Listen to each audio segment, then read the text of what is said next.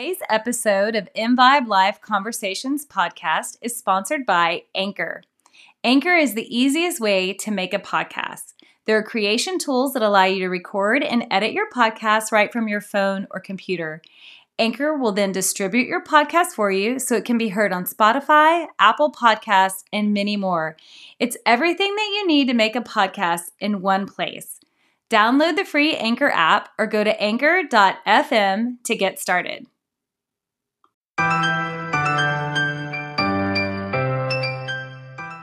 Welcome to the InVibe Live podcast with Amy Parker and Cheryl Dunn. By tuning in, you are joining a community that will inspire you to increase balance, wellness, and joy in your life. We'll offer expert information and insightful conversations to help us all on our journey to live more in vibe. For more information and articles, remember to also check out our website at invibelife.com. That's ENVIBELIFE.com. And we're grateful that you're here.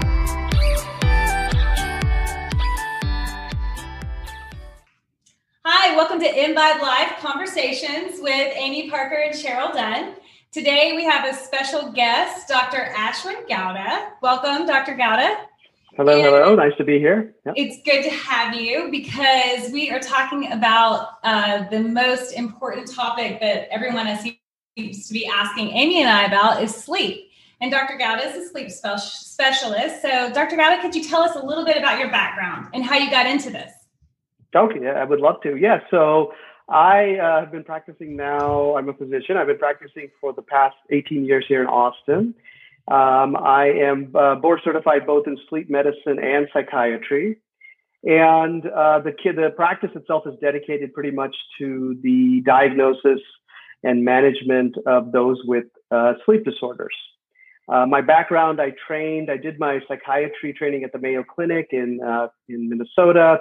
I did a fellowship in sleep medicine in New York at the SUNY University in Stony Brook, and been in Austin since then. And really enjoyed providing care to all of those in Austin who aren't sleeping as well as they should be. So I feel like that's a whole lot of us. Right now. As of right now, our current pandemic has definitely heightened the risk, and we are definitely seeing more and more people with, particularly insomnia related to what's going on right now. So it is a big, Even before that, do you have any general numbers or estimate of how much of the population suffers from some form of a sleep disorder? Sure. Yeah, I can get into that. So sleep disorders themselves, of course, pretty common. Majority of people actually that have sleep disorders are undiagnosed, and we'll get into that. Let's take insomnia alone. The estimate is that about 10% of the population has what we call chronic insomnia. What is chronic insomnia?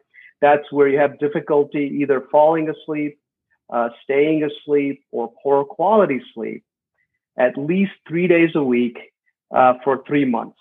So that's kind of the definition of chronic insomnia. And that's 10% of the population. Now, if you take individuals that have insomnia in general, beyond just, acute insomnia triggered by various things that happen, that is somewhere in the range of between 30 and 50% of the population at any single time. And I would only guess that as of right now, it's probably even higher than that. And that's only one sleep disorder. So That's just taking insomnia, which is by far one of the most common sleep disorders. And of course, there are a host of other sleep disorders that we can talk about. What would you think is the most common sleep disorder? I know we hear the word sleep apnea thrown around, and insomnia seems like one, but what do you see the most of? So mostly, by far, sleep apnea is the most common sleep disorder that we see in the practice. And that's because sleep apnea has an impact on so many different aspects of our health. So the doctors I work with, we know that untreated sleep apnea puts you at a higher risk for cardiovascular disease. You're more likely to have a heart attack. You're more likely to have a stroke. You're more likely to have diabetes, hypertension. And so with all the different groups of doctors that we work with, that's a big component. You're more likely to have depression. 1 in 5 people that have depression have sleep apnea. You're more likely to have an anxiety disorder. So there is, you're more likely to have chronic pain. If you don't sleep well, your pain management is not as well. If you have an underlying pain disorder. So it extends to so many different facets of our health when you really don't sleep well. And sleep apnea, of course, is just an extremely common sleep disorder. The estimate is that about 25 million Americans have sleep apnea. And here's the real kicker here. 80 to 90% of those with it are undiagnosed in the U.S. today. Okay. So 80 to 90%. Yes. That's huge. But clarify for me, I'm going to play really dumb here. Exactly what is sleep apnea and how you know if you have it or don't have it. Okay. Yeah. So sleep apnea, the most common symptoms, of course, loud snoring, right? Snoring itself does not mean you have sleep apnea, but it is one of the most common symptoms of sleep apnea, right? Every husband has sleep apnea. I know. That's right. Like, is my insomnia because of my sleep apnea problems, or which one of us has the undiagnosed disorder? Yes. So there's actually, now that it's funny you mentioned that, there's actually a term for that. So the spouse that is sleeping next to the person that has sleep apnea, who is snoring extremely loudly, their sleep disturbance, they have done studies to show that their sleep disturbance in the spouse is just as bad as in the individual that has the sleep disorder. Wow. So, and they've used the term spousal arousal syndrome because there's arousal.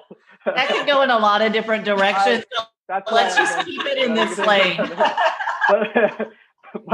But it, really what it does is they've done studies looking at brain activity in the person that has a sleep disorder, and they've taken and the same in the spouse, and their disruption in sleep is just as significant.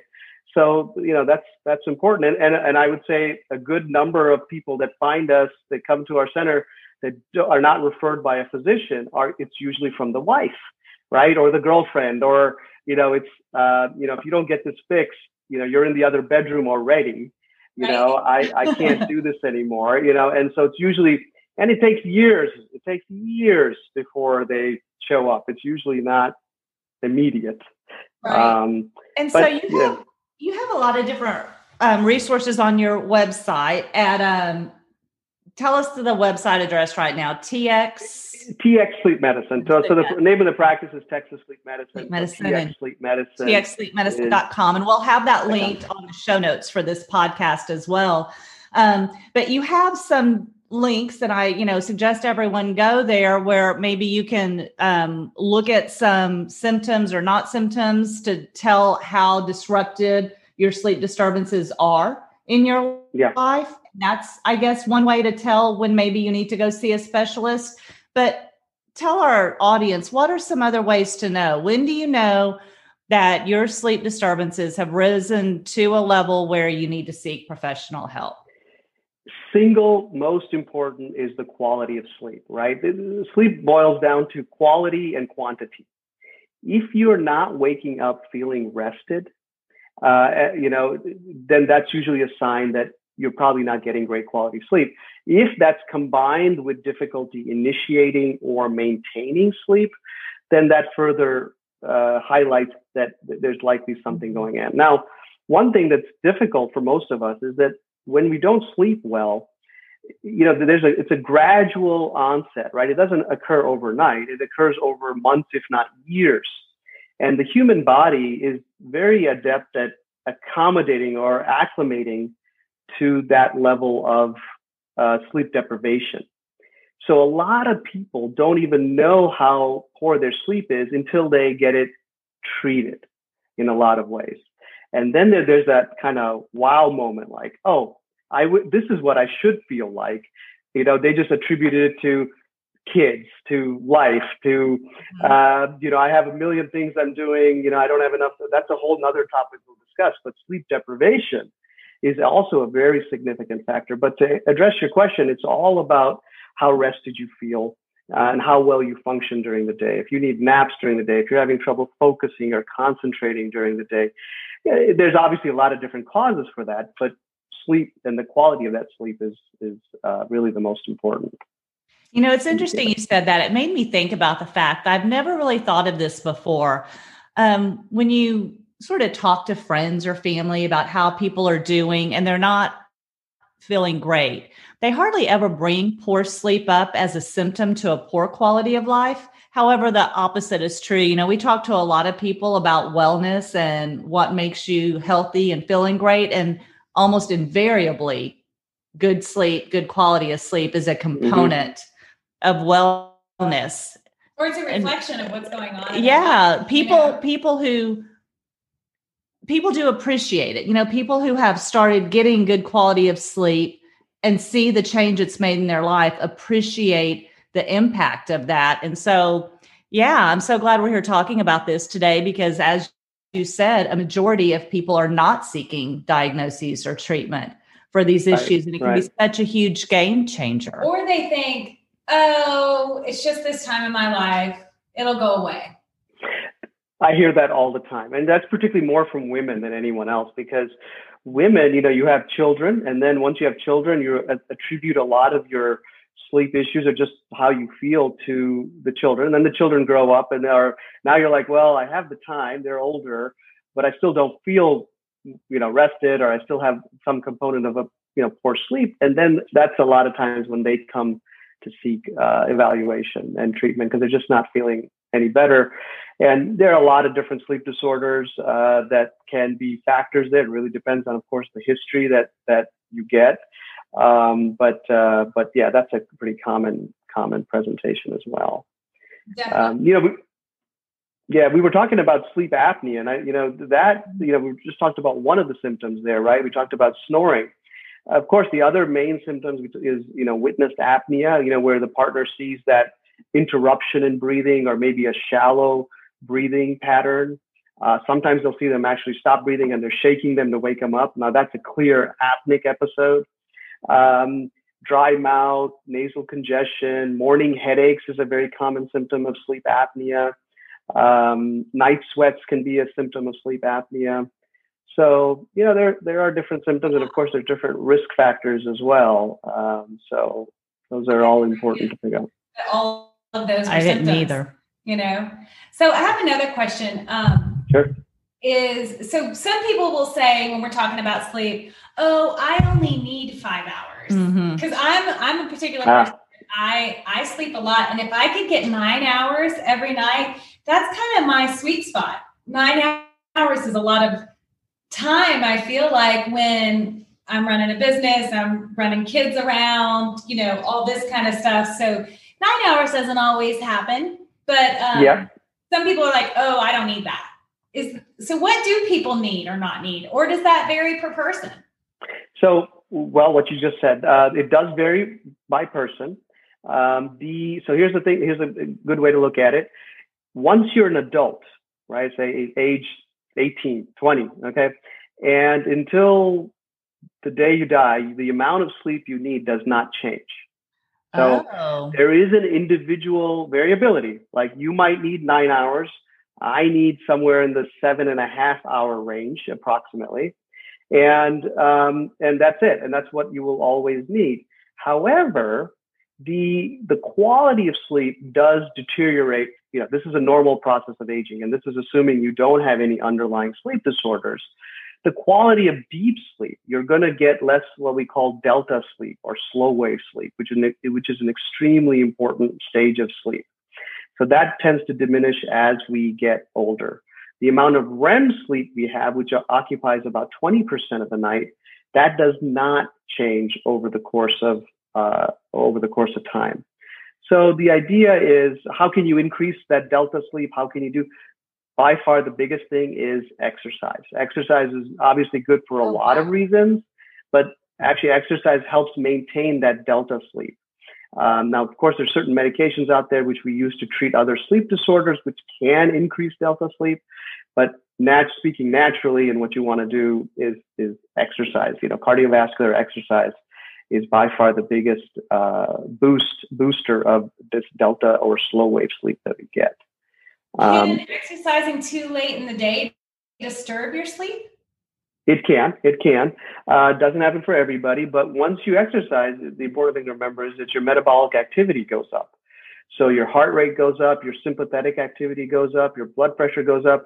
It takes the body sometimes hours for all of that to calm down, right?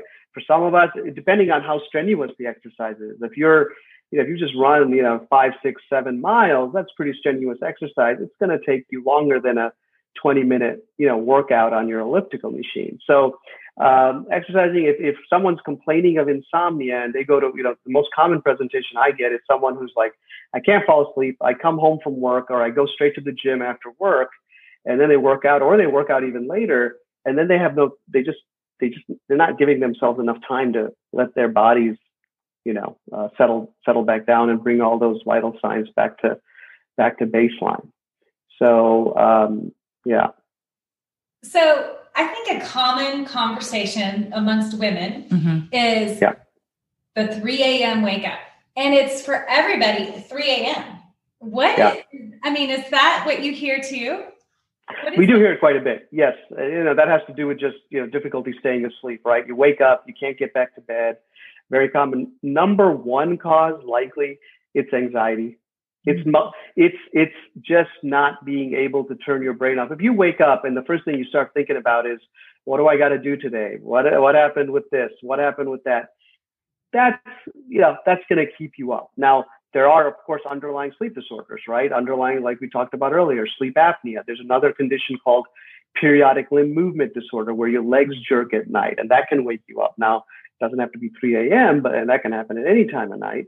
But those are very common reasons you wake up. Now, the question is, what do you do when you wake up at 3 o'clock, right? And what do you do when you wake up at 3? If you do wake up at 3 o'clock, what do you do when you wake up at that time? I will grab my phone and play solitaire. I knew the answer. I already knew the answer. All right. So, why is that bad? Well, a few different things, right? It's light. Now you have a device that's emitting light in darkness.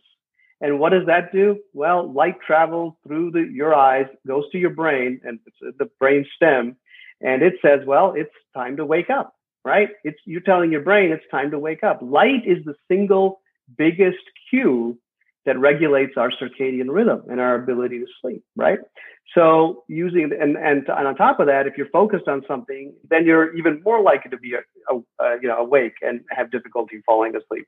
What is the other thing people do? They lay in bed, right? You're hoping and hoping and hoping that you're going to fall back asleep. Guess what? That is the wrong thing to do, right? The best thing to do when you're not sleeping, if you lay there, what's going to happen? You're going to get more anxious. You're going to think about it even more. You're going to be, why am I not able to fall back asleep? Oh, well, this is happening now. Now, in fact, the insomnia gets worse. And there's actually a term for that. We call that, the medical term for that is psychophysiologic insomnia. What that means simply is a long word for, what that means is really that you have created an environment in your bed that is not conducive to good sleep, right? Watching TV. I mean, this applies to everything. Watching TV in bed, playing on your, right? I mean, if you don't have a sleep disturbance, then maybe it's okay to watch a little TV in bed. But if you're already having trouble, that's like the wrong thing to do. And then what you should do is you should get up, leave the bedroom, right? If you can't fall asleep, give yourself maybe 10 minutes. If you're like, I just can't sleep. Usually what I'll tell people is go get out of the room, go get a glass of water. Don't turn on all the lights. Maybe just go sit on the couch for 10 or 15 minutes. If you can use some dim light, maybe a book or something that's not particularly engaging, or a magazine you can kind of flip through. Once you start feeling that sense of calm, and assuming you do feel that sense of calm, then you get up and you go and you lay down again, and you attempt to sleep in bed again. If in another 10 to 15 minutes you don't fall asleep, you do the same thing again. The worst thing you can do is just lay in bed when you're not sleeping. That's the vicious cycle. That's the cycle that it just feeds itself. And then, once it becomes chronic, it actually becomes much more difficult to treat. So the idea is you got to get out of bed. So that's just one part of, yeah. That's great. That is great information because I always, I'm a little type A, so I would lay there too if I wasn't playing solitaire because I know it's bad. But I would lay there and kind of try and will myself to sleep. Like, you can do this, count backwards, Yeah. And that's why it's such a common, that's just a misconception. That's everybody. I mean, that's almost everybody we see that's their attitude. Their perception is if I just lay there, somehow I'm going to fall back asleep. And I get it, but that's really not the best thing to do at all. So, and just to go back into what you were saying about light turns the brain on. Mm-hmm. Is there a difference between different kinds of light, like the light that's emitted from our devices versus, of course, the sunlight, but even maybe our light bulbs in our house? Yes, that is so true. That's a great question. So blue light, you've all heard of blue light, right? So blue light, all light has different wavelengths, and blue light has been shown to produce the greatest impact in terms of impacting our alertness and our circadian rhythm. So our circadian rhythm is what ultimately regulates when we go to bed, when we wake up, when we're functional, when we're not. So that circadian rhythm is important. So blue light is the most important. Things you can do to help with that. You've probably seen blue blocking glasses that you can buy. Yeah. It has like a yellow tinge on it. It blocks blue light. That's one part of it. Now, it's also important to remember that light in general still has a negative impact on sleep. So for a lot of students that we see who are in school that are studying late at night, they have to study. So what do you tell them? Well, if you're on a laptop, you're on a computer, dim the light. Do the best you can. Turn the lights down in the room. If you can get some blue blocking glasses, do that. So anything you can do to minimize that light exposure is going to be helpful. But specifically, blocking blue light is going to be the most important aspect of that. So, and that's why like a lot of phones now come with the night mode. Right. And so that's what they actually do. They block that wavelength of light. They're not perfect at doing that, but it's better than nothing. So yeah, that's good to know. When Zoom life kind of started for our kids, I bought them, both of my children, those blue light glasses. Oh, good. Great. I don't know. I mean, they would wear half the time they wear them, half the time they don't. So we all wear them in my house. I have college and high school age sons. I think we both have 3 boys. We share that, I believe. Yeah. And I think my older sons especially think, oh, well, I've got the blue light on my glasses. I'm good. But then I know they both do have trouble sleeping sometimes. So it's really a combination. It's still preferable to make those lifestyle adjustments if possible, I think. But what I'm hearing you say, when you need to be on your computer or phone late, then try to implement some of those strategies. Absolutely. And even if even 30 minutes or 60 minutes of no light, right?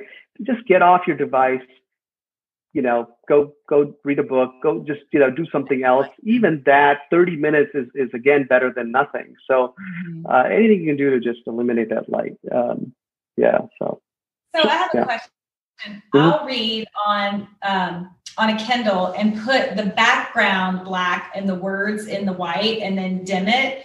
It is dimmer for me, but is that still emitting a blue light that would mess up the rhythms?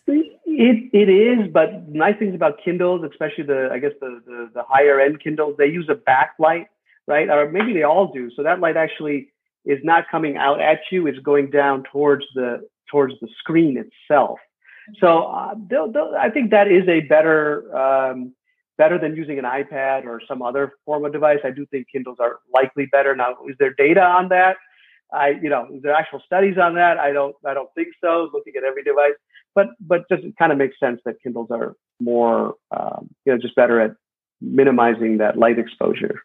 So another question, going back to this 3 a.m. wake up call, and women around our age will be like, oh, it's hormones. It's the time of my life. So if they think that is happening, should they seek like their GP first, or should they just go to you first? How does that work? Yeah, I mean, for most women. So yeah, I mean, if you have you might be your primary care doctor or your OB-GYN that you probably see regularly. I mean, it really depends on how severe the disturbance is. A lot of times, if you go see them, they may end up referring out to a sleep specialist for the care. But I think it largely depends on just how severe the problem is. If it's, I guess the important part is knowing whether it's acute or chronic, right? If it just started, it's usually much easier to manage by by a primary care physician. But once it becomes chronic and then there's anxiety associated with not sleeping and all of those factors, then you probably need a specialist to help you kind of figure out the right sleep hygiene and the behavioral methods, and maybe you need a medication. We haven't talked about medications, but medications do play a role. They're not generally speaking, they're not meant for long-term use.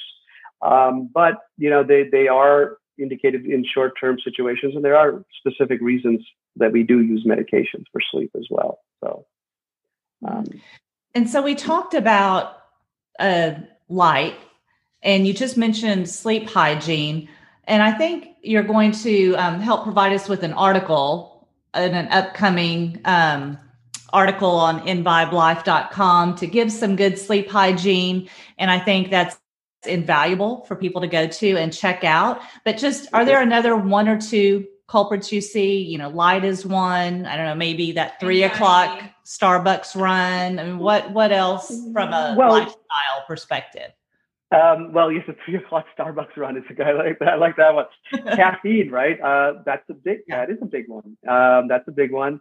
The other thing I want to mention really is when you talk about the 3 o'clock morning awakening, particularly in women, one thing to remember is that and this goes back to our sleep apnea discussion earlier. Sleep apnea is much more common in men than in women by 2 to 1. So it's much more common. However, when women reach the perimenopausal age group, that risk becomes 1 to 1. So basically, the risk for sleep apnea doubles in the menopausal time frame. And the symptoms for women are very different from that of men. Men, you typically get the snoring and the apnea and all the gasping for air. Those are the symptoms you see in men. Women, studies have shown over and over again that they actually present with insomnia. So their complaint is, I can't stay asleep. I'm waking up. Maybe they have night sweats, but they don't necessarily snore and gasp for air, which is the most obvious symptoms of sleep apnea. So if you've never had a sleep disturbance and suddenly you develop a sleep disturbance in that time frame, and you don't have any underlying other reasons that you can think of that would have triggered it, increased stress or change in lifestyle, things like that, it's something to consider. And those are situations where a sleep study would be helpful in getting a better understanding of what's happening with your sleep. So what are some treatments for sleep apnea? Or other? What are some treatments? So, it really depends on the sleep disorder. So if we're talking about, let's talk about sleep apnea, at least briefly. I'm sure you've all heard of CPAP, or positive pressure therapy, right? It's a device that blows positive air pressure through the nose or mouth that keeps the airway open. Highly effective, works extremely well, but you got to wear this device every night when you go to bed. So they've gotten much better over the course of, the last 18, 20 years that I've been practicing. And so it is the most common treatment. There's also oral appliance devices. These are devices that you place in your mouth. And what it does is it pulls your lower jaw forward. And by pulling your lower jaw forward, it helps keep your airway open to minimize snoring and to reduce, apneic episodes. Then there are surgical options. There's all sorts of surgeries, and I work with a lot of different surgeons, ear, nose, and throat doctors that do surgery. And so the surgical intervention it is the least effective option for treating sleep apnea, and that largely has to do with just that we just don't have a great success rate with removing your uvula or opening up your nose or things like that. They can help reduce the severity of the problem, but they don't work as well in terms of just eliminating the problem. Now, there is a brand new surgical technique that just came out. It's called Inspire, and I'm working with ENTs who do this procedure. And it's actually like a pacemaker. It's it's literally, it's very new. And what it does is it actually sends a nerve signal. It stimulates the nerves that push the tongue forward while you sleep to help keep your airway open. And so you actually have a pacemaker inserted in your chest, and it has a lead that goes all the way up through your neck, and then it stimulates the back of your neck to push that tongue forward to keep it open.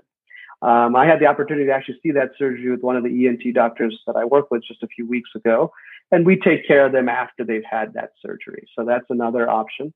Now, don't forget, weight. What is the number one risk factor for sleep apnea? Weight, right? It's not the only risk factor, but so, losing weight is always going to be helpful for reducing sleep apnea, right? But it's also important to remember that about 50% of those who have sleep apnea are not overweight.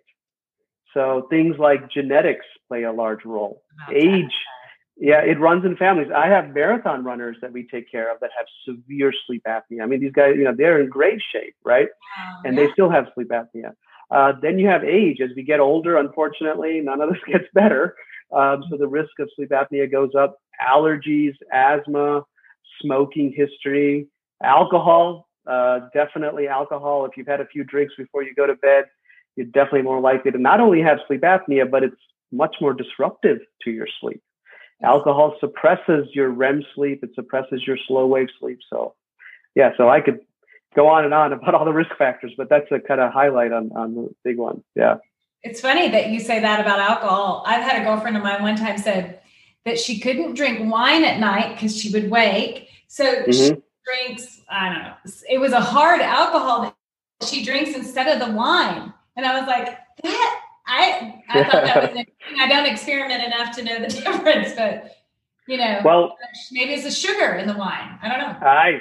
Well, alcohol is if you look at statistics, what is the number one sleep aid used in America for sleep? It's alcohol. What's the number one?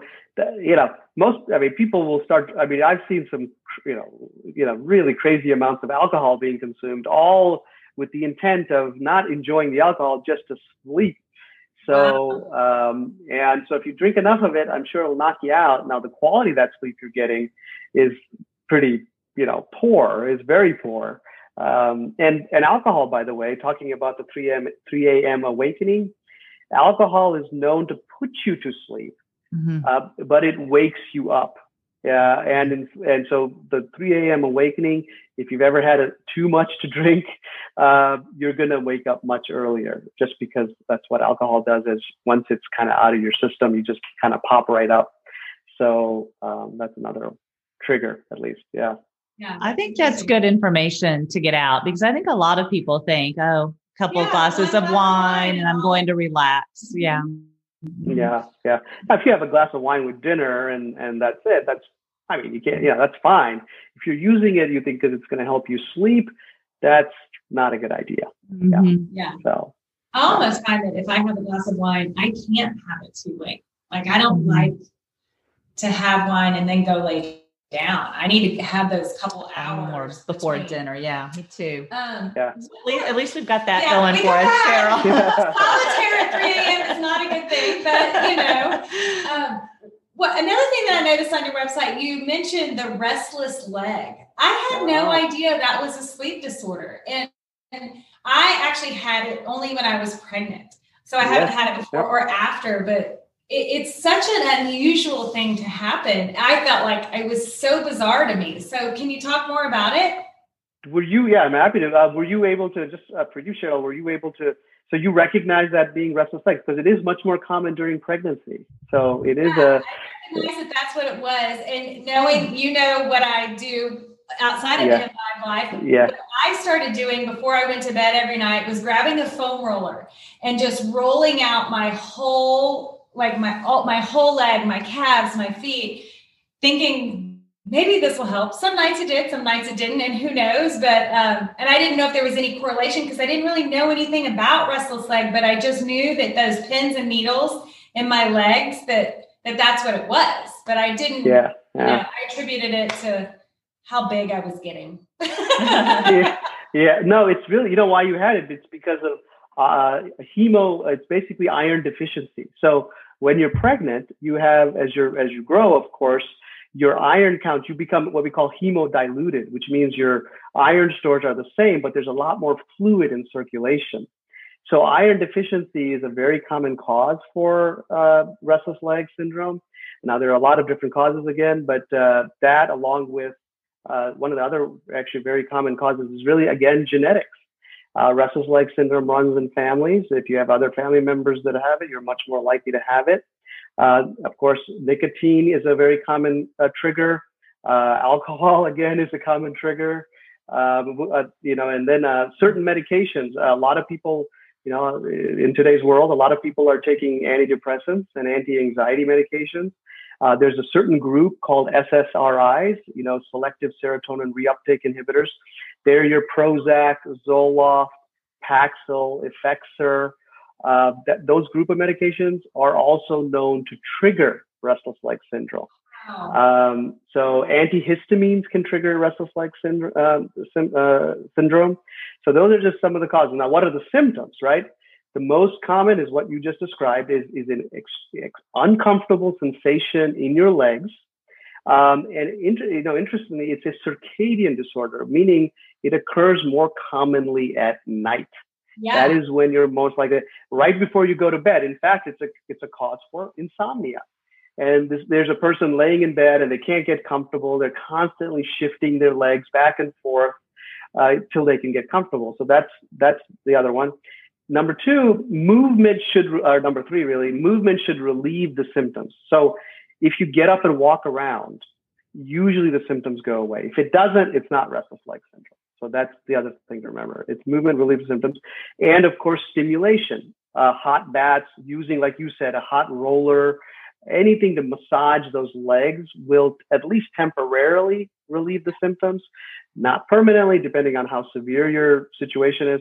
That's what restless leg syndrome is. Now, of course, there are medications that we use to treat restless leg syndrome that are highly effective, that work actually quite well. So it is a treatable condition. There's something we call dopamine agonists. There's another medication called gabapentin is a common medication we use to treat restless leg symptoms as well. But always the focus is first figure out what's causing it. And if it's something you can change with your lifestyle, diet, things like that, that's always the goal.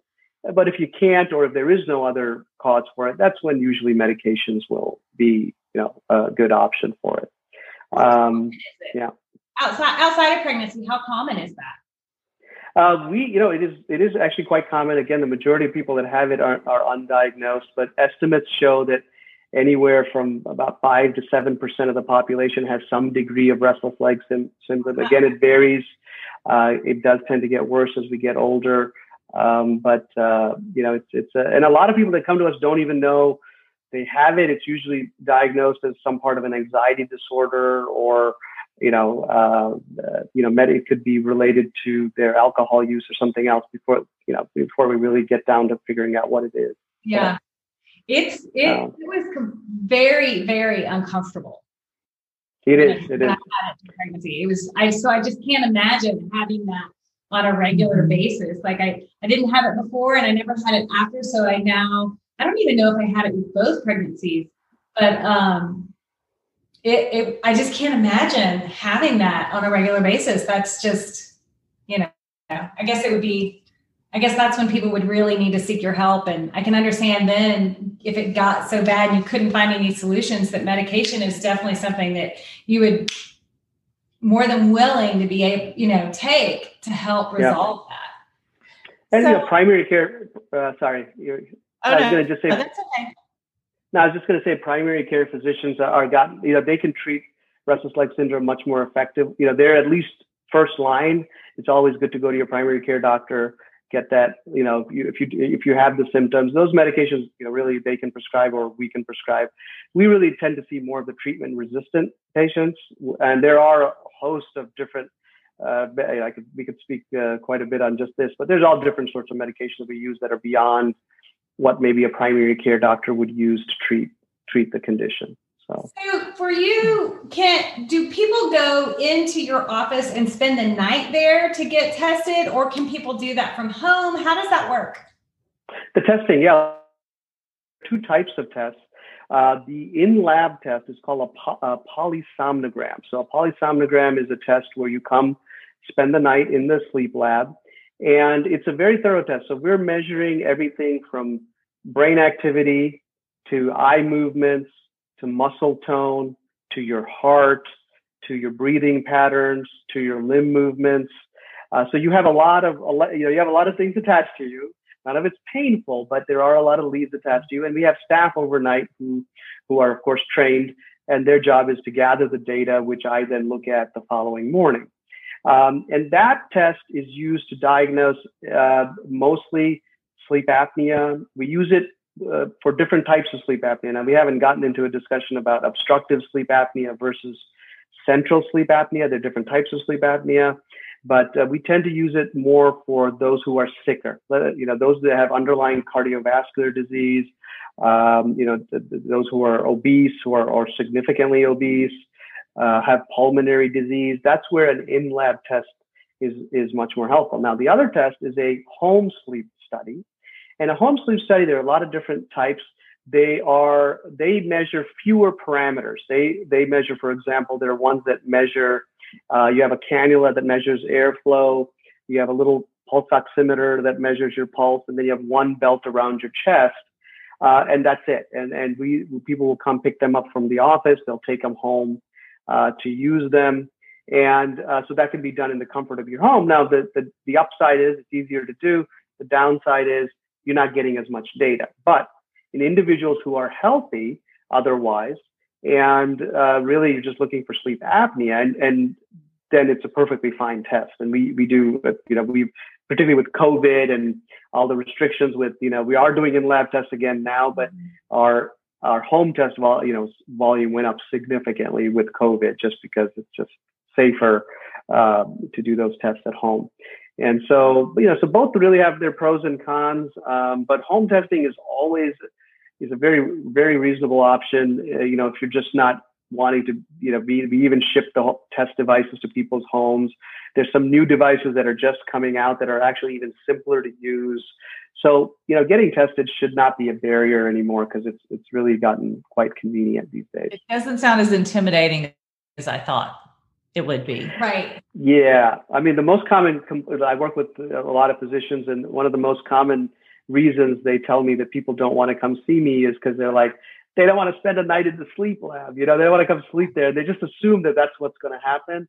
That's not reality of what's going to happen, but that's their assumption. And so we, once we see them and we decide, they're always seen in consultation first. And once they've been seen, we can decide, what test is better. And of course, if the home test is better, that's what we're going to do. So they're easier. So is this also a barrier? Is thinking, oh, if my husband gets that machine on his face, is that machine going to be so loud that it keeps me up at night? Good question.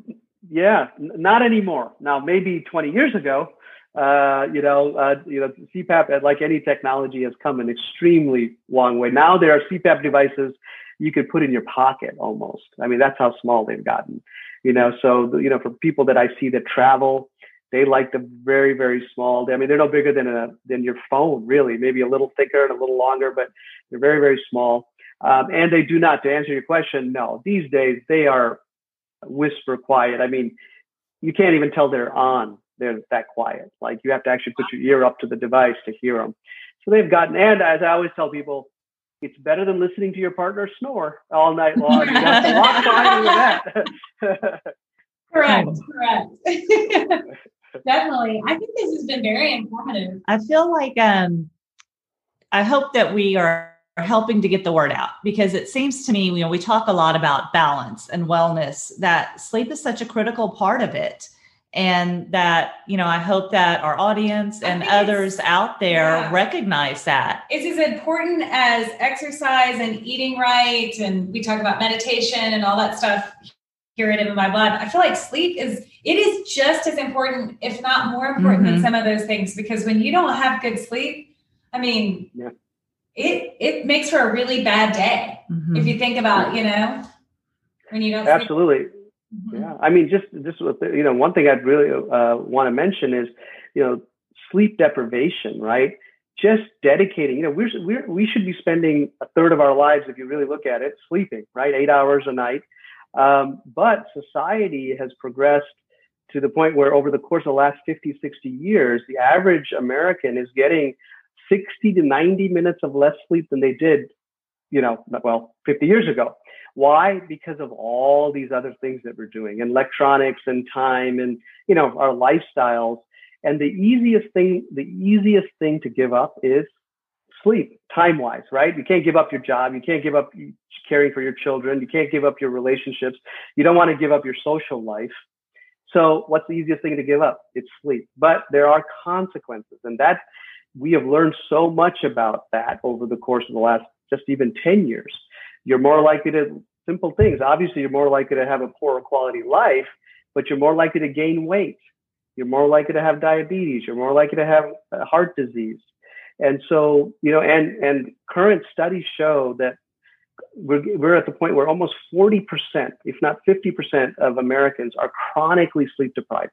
So if there's one thing I would tell people, if there's nothing else, is you've got to, assuming you have no underlying sleep disorder, you've got to dedicate time to sleep. Now, the other great part is if you're busy and you're busy and you only have so X amount of hours, you can only sleep for 5 hours at night.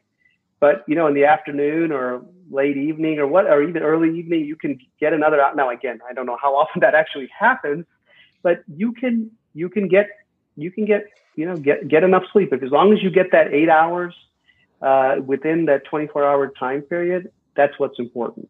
A 20-minute nap is better than no nap. I'm also a big advocate of the 20-minute nap. I'll often tell my kids, because I'll worked, and then they come home and we do a little bit, but then I'm like, okay, guys, I need 20 minutes. And I'll go set a timer for 20 minutes.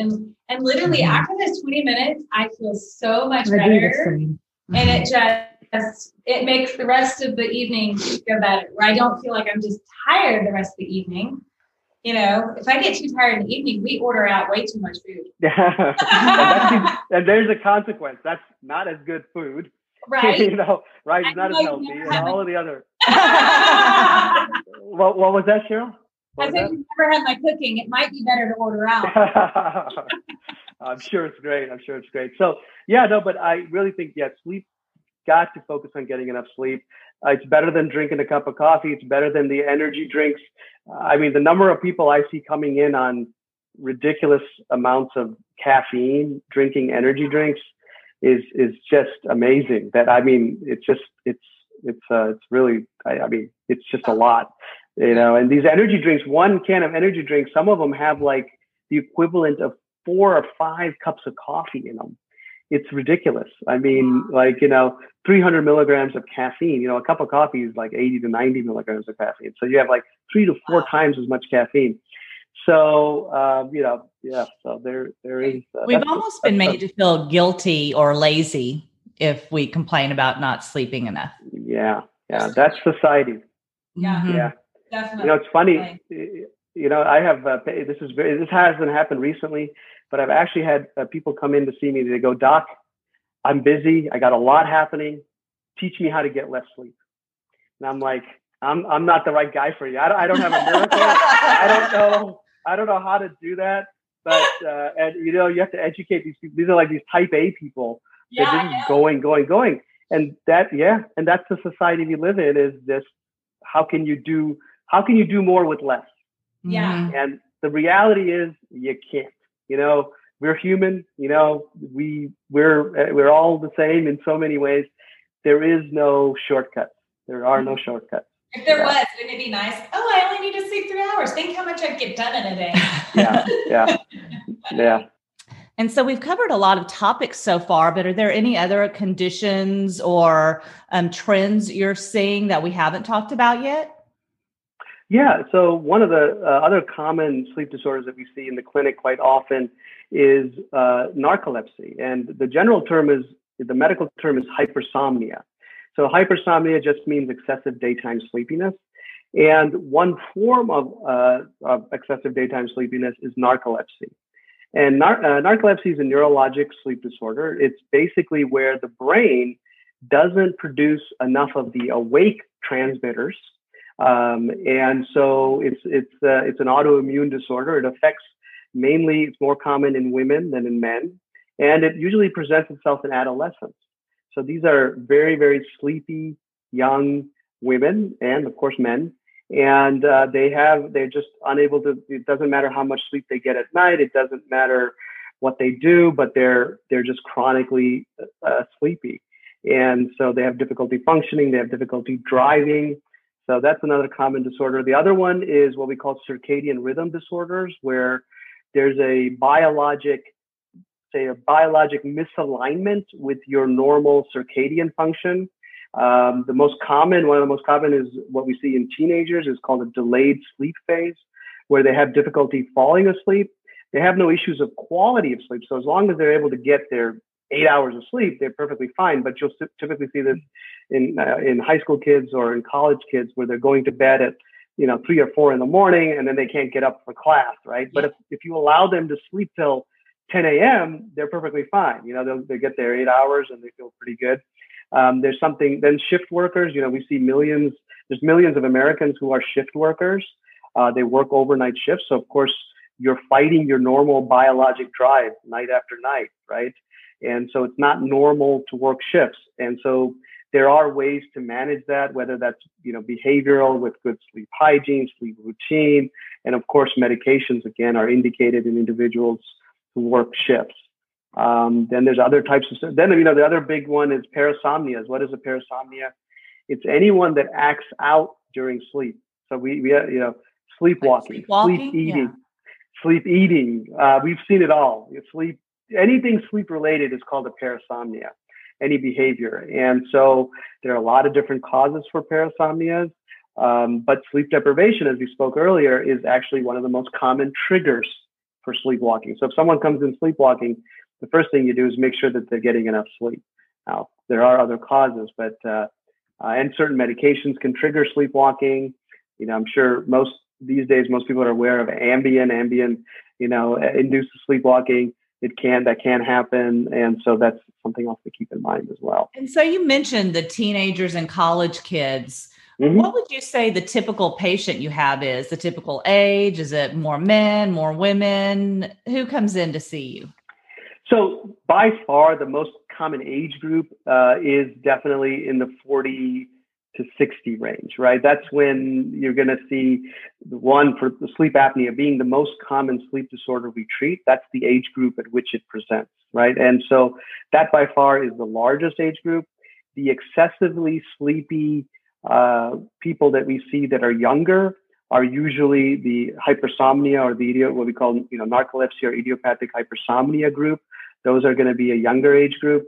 And then, of course, we see the elderly, the 70 and 80. That's probably the next group.